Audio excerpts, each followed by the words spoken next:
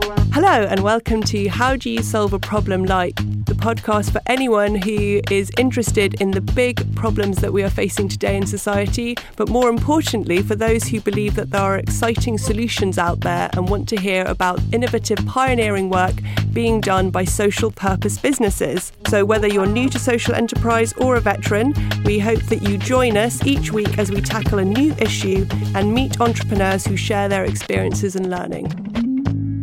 This week, how do you solve a problem like loneliness?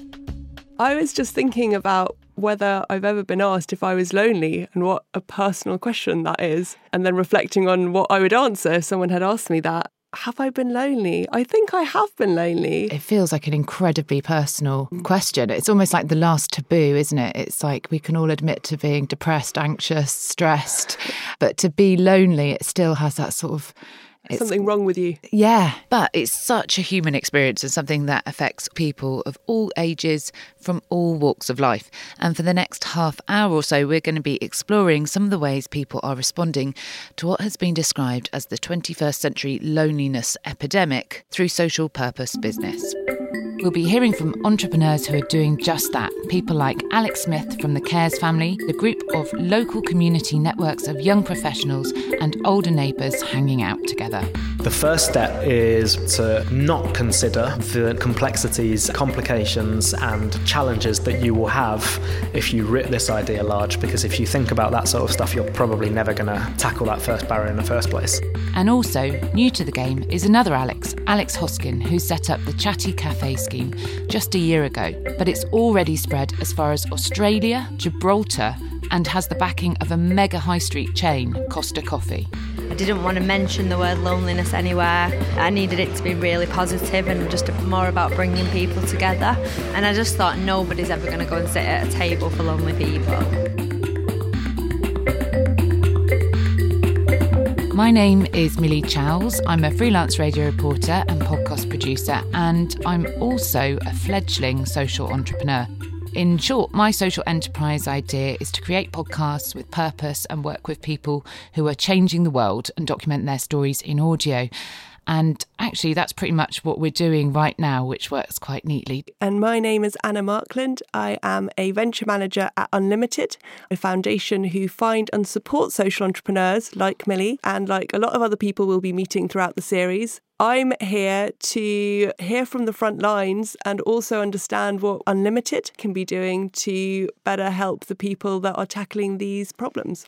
In the last few weeks, whilst I've been making this podcast and out meeting people who are tackling loneliness, I've been just surrounded by this idea of loneliness. Yeah, exactly. It's interesting because the government are doing huge initiatives. There's some real big things going on around loneliness. It's being seen as like the public health crisis number one. Government just published a strategy paper on loneliness, and it's interesting that it's being taken so seriously. It's often a personal experience, so it's interesting it's being talked about at a national level. So since I've immersed myself in this subject, I've been absolutely amazed at just how many different approaches there are to this issue. And whilst I've been researching this episode, it just seems that everywhere I look, there are people finding interesting and unique solutions to loneliness. One of the more unusual solutions I found was in Japan, where you can rent friends, boyfriends, girlfriends, and even entire families by the hour. And what's particularly popular is the Rent an Uncle service. Yeah, I had a look into this once you told me about it because I was intrigued, and it seems to be a really interesting idea where it's redefining the roles that these men have in Japanese culture and also allowing people there who might not feel as liberated to talk about their own experiences to have someone to connect to. And there were a couple of uncles that looked really great. One of them could teach me the ukulele. Oh, that's nice. Apparently 10,000 men have applied. So this isn't actually a niche or novelty scheme. This is something that there's a real need for. People globally seem to be suffering from a real lack of meaningful connection. And especially in this case, it seems they're missing that intergenerational dynamic. So much so that they're actually willing to pay for it. And the fact that it's so popular means there is a very real need for it. So someone who's working in this space of fostering meaningful intergenerational connections is Alex Smith, the founder of the Cares Family. a group of local community networks of young professionals and older neighbours hanging out and helping one another in this rapidly changing city that we live in. And they're also around in Manchester and Liverpool. He's absolutely incredible. I had a great time going and visiting him at one of the clubs that he set up in Camden. This is what happened. I'm in Camden Town in North London. It's a very wet and drizzly and thoroughly miserable day. It's a Saturday afternoon and I've come to visit Alex Smith, who has set up the Cares Family, which is a network of communities really. It started here in North London and it's now moved to Manchester and it's growing rapidly. But anyway, we'll find out all about that in a minute. I've been welcomed with a cup of tea and a couple of biscuits and very quickly felt very at home. There's a real friendly, warm, relaxed atmosphere here, just like family. It's an equal mix of older people and young professionals who are all local to this area. And once a month they come here to this community centre and meet for the afternoon and share stories about their lives based around a particular theme. This month is a Desert Island Disc special, so everyone's bought or chosen their very favourite piece of music of all time and they share the reasons why they've chosen that piece with the group, and we sit around over tea and coffee and play music and chat. I've lived in Islington all my life. This is Lily, who's been coming to this club since the very beginning. You get a chance to sing, you know. I like singing. Yeah. And have you chosen a favourite piece of music for today? Yeah, it's an old song, Because of You. Because of you, my life is now worthwhile, and I can smile because of you. So after all the music had been played and the stories shared, I sat down with the founder of the Cares Family, Alex Smith. I always felt like I was part of the local community, having grown up around here. But what I'd seen through working in politics in the previous 2 or 3 years before setting up North London Cares was that not everybody is part of a community. When I was a council candidate on election day 2010, I met a man. He was 84, his name was Fred, and he told me he hadn't been out of his house for 3 months and hadn't spoken to anyone for 3 months. I offered to wheel him if he was comfortable down the road so that he could vote. And while we were out, he told me that he'd love to get a haircut. The next day I went back and wheeled him again in his wheelchair down the road to the local barber shop and learned about his life, and it turned out that we had lots in common. I felt through that experience that I had a new friend and somebody who could teach me things that nobody else in my life could teach me. I felt closer to the heritage of my local community. Places like North London are changing faster than ever before. New apartment blocks are going up all over the place. We're all attached to our phones. People are arriving from all over the world. Those are some of the things that make our big cities amazing, but they can also leave people like me and like Fred feeling a bit isolated, left behind and a bit anonymous in a big city. So I had a bit of a light bulb moment and I thought there must be a lot of people like Fred and a lot of people like me. Let's create a mechanism to bring these two groups together.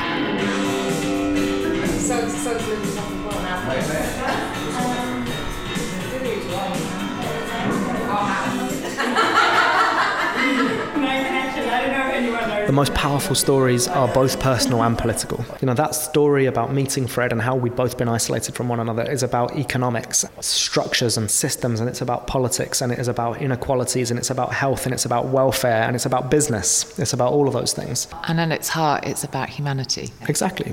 Everything that we do still focuses on the relationships between people. You know, you can't solve a social problem like loneliness with a medical or a clinical solution. It has to be a social solution. The word social doesn't mean a service of government. The word social means people being with people.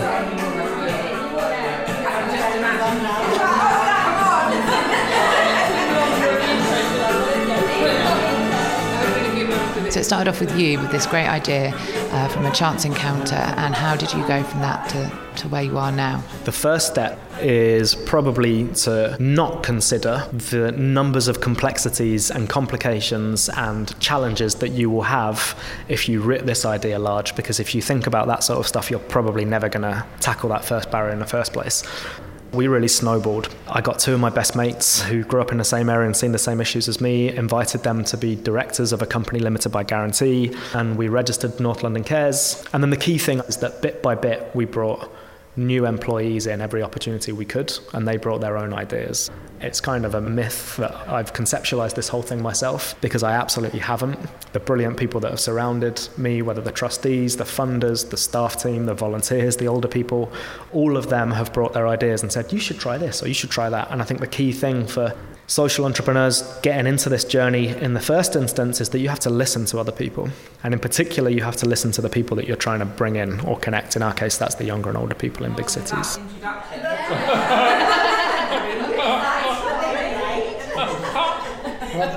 How easy was it for you to make the decision to walk away from politics and move into this kind of unknown venture that presumably didn't have any clear income streams?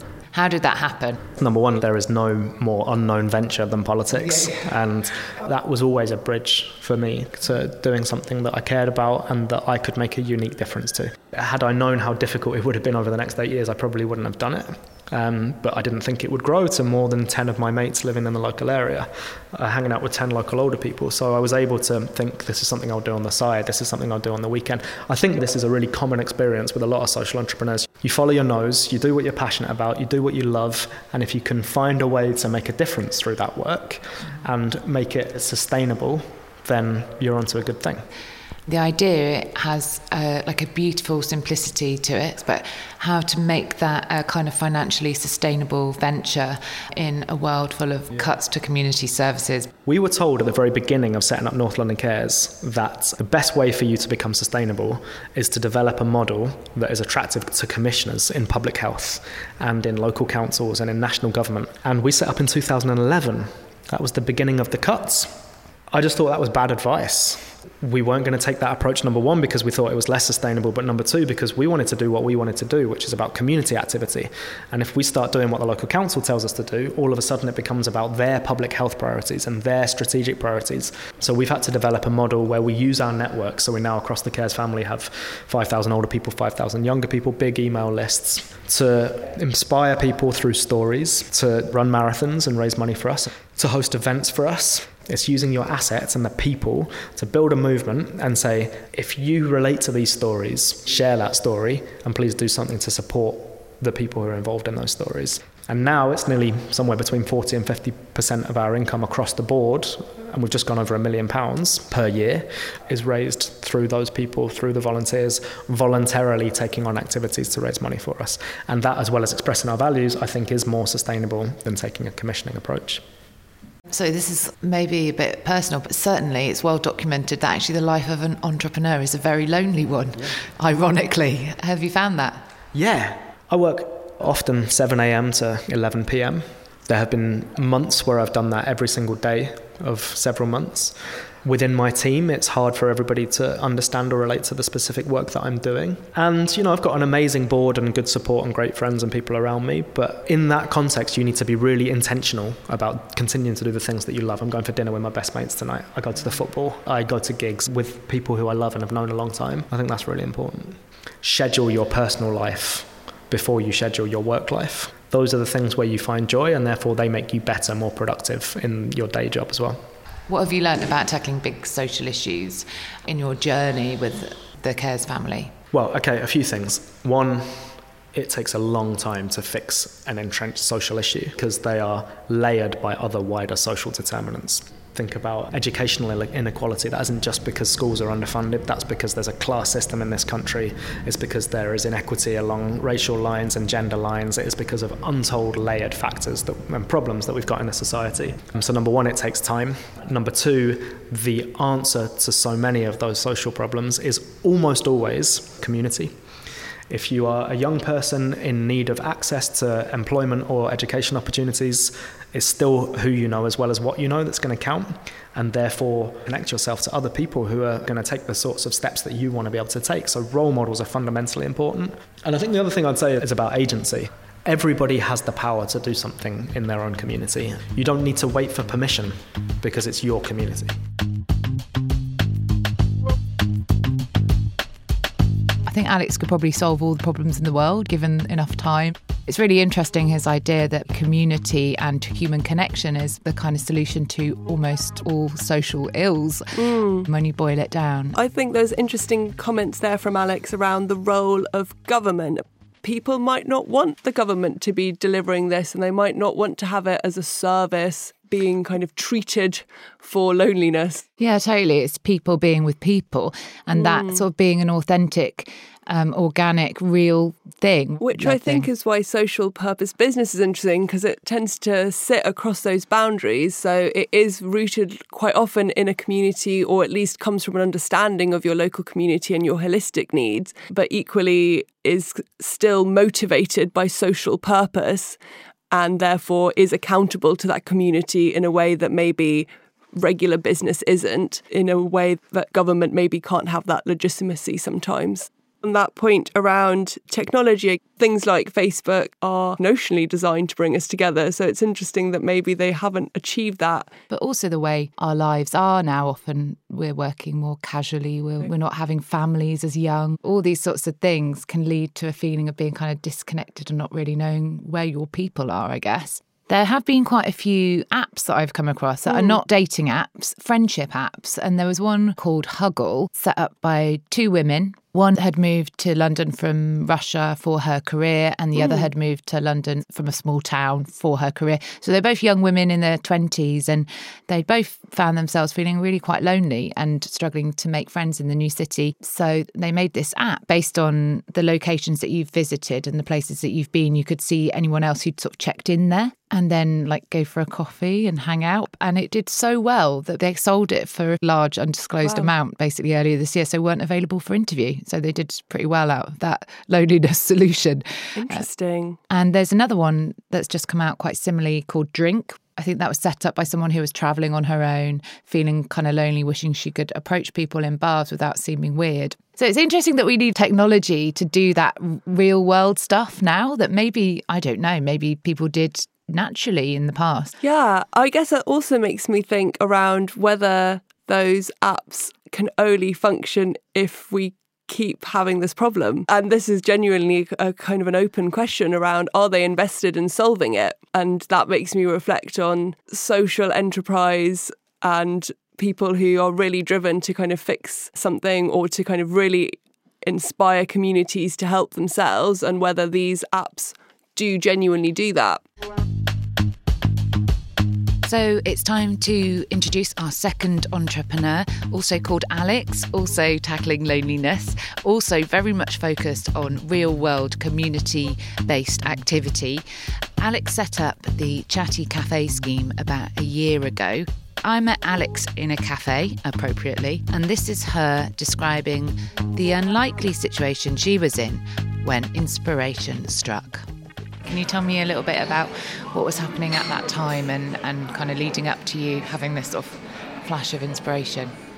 Basically, I got pregnant while I was doing a master's unexpectedly, so my kind of career didn't go to plan. When I had my little boy Henry, I didn't have a job to go back to as such, so I was looking for a job and I was feeling a bit fed up being on my own with a baby a lot. And we'd just go around the shops in Oldham, and it was just in a supermarket cafe that I was just kind of looking round and noticed an elderly lady on her own on one table, and on another table a guy probably in his 20s with additional needs and a carer, just looking around the room, not talking to each other, and then me and Henry on another table. And I just thought it would have maybe brightened all of our days if we could have sat together. I just knew from that moment it would be great if I could somehow try and influence cafe culture. So I started to think about the idea of having a table where customers could sit if they were happy to talk to other customers. I knew I'd need some kind of poster to advertise this table and to designate the table, so I got a local company to help me design that. It was quite clear that I wanted it to appeal to everybody. I didn't want to mention the word loneliness anywhere because I just felt that was way too heavy. I needed it to be really positive and more about bringing people together. And I just thought nobody's ever going to go and sit at a table for lonely people. I think it's really interesting. Both Alexes were inspired by the personal experience and that started their social business from this. I think that gives them real understanding of the issue, lets them talk with authenticity. A lot of the entrepreneurs that we support also have a similar journey into social enterprise. It just comes from seeing something, experiencing, living it, and then wanting to make a difference. And both of them just didn't think too much about it. They just went, oh, maybe I could do something about this. Hold on, I'm going to give it a go. That seems like really key to both of them, actually, that if they'd known what it entailed, they possibly wouldn't have even started. The idea is that it's just part of that cafe culture, you know, that so like anybody that goes into a cafe, they just get used to that. That's just part of being in a cafe, that they have one of these tables. There's so many groups out there that separate society, mums and babies, people with disabilities, elderly people, young people, and it's like I just really want to try and break that down a bit and throw everyone together. So from having that initial idea, how did you go about getting that first table established, and what were people's reactions as you started to kind of put your idea out into the world? When I got that first poster done, it was just a case of going round to places with me and Henry and just asking them, would you be up for doing this? I built myself up that it was going to be a bit of a salesy thing, and I was like, oh God, this is going to be awful. But actually they were like, oh yeah, that's a good idea. What was the first cafe that took you up on the offer? It was a Costa Coffee in Oldham, and the lady was really, really nice there, and she got really behind it. How was your relationship with them developed? About a month in, I just thought one night, right, I'm just going to email a load of big companies and see if anyone responds, not expecting they would. So just sent like a load of emails to like Starbucks, Costa, or Sainsbury's, all these different places to see if they would be interested in getting involved. And Costa replied to me the next morning. I think it was about by 9 in the morning. I had a really long response from this lady called Jodie saying, you know, oh, that's such a lovely idea. So basically we had a chat, and over the course of like the next year, we'd just ring each other every now and then, and she'd say, oh, you know, people at head office have heard of it on their own right, and they're mentioning it and kind of talking about it. She went to the Campaign to End Loneliness conference last year and really enjoyed it and got a lot from it. And she just said, I'm going to keep plugging away at this and let's see if anything will happen. And then a few months ago, she said, right, yeah, I've got the go-ahead to roll it out. So they piloted it in 25 stores and then decided that they were going to try it nationally. After they'd done the pilot, they put it out there to stores to say, does anyone want to do this? And they had a phenomenal response. That it was the best response they've had from the stores in terms of people working in the stores wanting to get into something. I think it's absolutely fantastic that a high street shop like Costa has been able to get involved with this, and I've been inspired by this mission. I think, Millie, you said that there have been other big businesses that are also interested in this space. Yeah, particularly the Co-op. The Co-op seem to be doing absolutely massive things. In fact, I read yesterday that they have actually raised £6.7 million to tackle loneliness, and they're distributing it to community projects. And that's just another indicator, really, that this is the way forward, that this isn't a niche thing at all. I believe all businesses will have purpose embedded in them. We've always had people doing pro bono work and corporate social responsibility and stuff, but it's becoming even more mainstream with high street brands getting right on board and putting it at the front of what they do. It's not only that people want to be seen to do that, but I think people really are starting to feel that they want to do the best they can to make the world a better place without sounding too cheesy. And profit just isn't enough. One of the difficulties I found, though, is that the cafes that I first went to, there wasn't that investment really from them. If someone goes in and offers you something for free and you go, yeah, that's a good idea, okay, doesn't mean you're then invested to actually do it. So what I've found since is that now I get cafes to join through the website. They pay £10 a year, so they're actually paying their own money. They're somehow much more invested in it, and therefore more behind it and more inclined to actually do what they say they're going to do. So that's really interesting. So by creating an income stream, you've almost actually added value to the work that you do, in a sense. Yeah, it's like psychology, I suppose. I mean, someone said to me there's a massive difference between something someone gets for free to something they even have to pay a penny for, because it just, that action of paying for something, you only pay for something if you want it. I found that that's really helped, and actually since I've started charging for it, I've had a massive uptake, which is weird because obviously when I first started I was really quite anxious and nervous about charging £10 because when it's something you've done yourself, you feel like, oh, you don't know what you should be charging, you don't know if people are going to buy it. I've now put it to £10 a year to try and keep it all sustainable, really. But yeah, it's been brilliant. People have just really took it up. So this is really interesting, and I totally relate to this. She found it really difficult to charge money or to kind of mix the idea of making profit or making a business sustainable with the social purpose that she was trying to marry that with. It's like, shouldn't doing good be enough? Yeah, like, shouldn't doing good be enough? Should it be enough to do it for the love? And being someone who comes from the creative industries and now like marrying the creative industries with sort of social purpose work, it's like both of those places are places where you're like constantly told you should be just grateful to do the lovely work you're doing, and absolutely you are. And it's really difficult. And I think a lot of people struggle with that idea of like, how much should I be charging? Should I even be making money for this? Am I exploiting a social issue in order for my own gain, I think that's really interesting. And the mixing mission with money is, again, a problem that a lot of the entrepreneurs we support come across. And some of them worry about being able to pay themselves a wage. They kind of feel that shouldn't be a goal that they have. If you aren't able to pay yourself a wage and you aren't able to do this sustainably, then what that means is that you won't be able to do that for a very long time, or you'll only be able to do it on the weekends.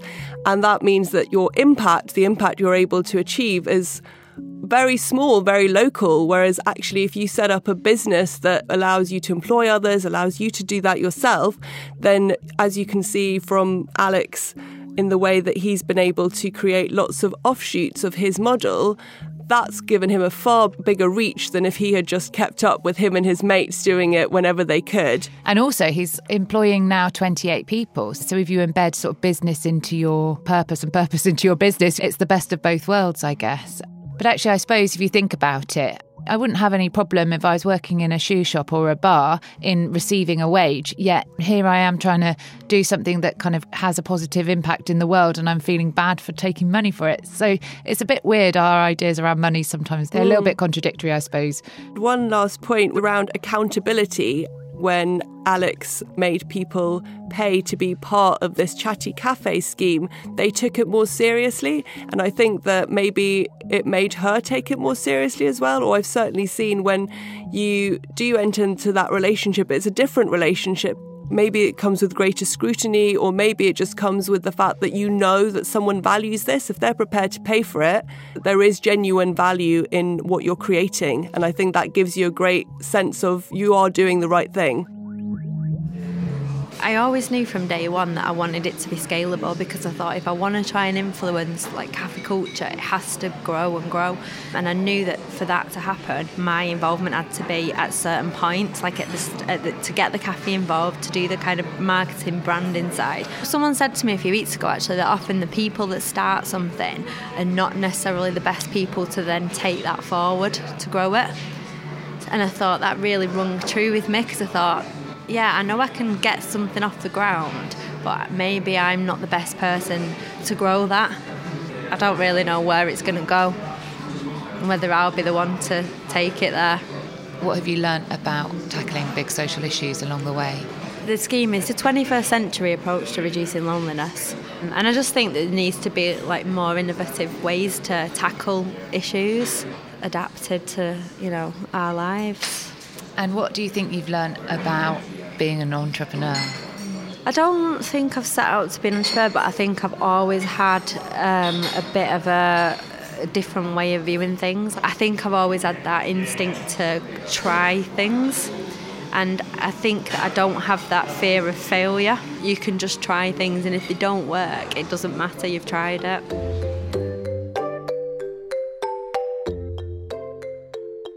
Thinking about my final reflections, I like that we talked about money and that we were brave enough to do that. It's interesting that both of these entrepreneurs are thinking about their revenue models. So I hope that inspires people that there is a way to mix business with social purpose. I've learnt so much actually in this episode, and particularly I think Alex's approach to fundraising was a real eye-opener for me. I work in a small charity part-time, and I'm definitely taking that back to them. I'm going to try and inspire some fundraising activities from our volunteers and our trustees, because that seems like a great way to go, because we totally rely on commissioning at the moment, which you just never know when that's going to be pulled, and that gave him a real autonomy, I think.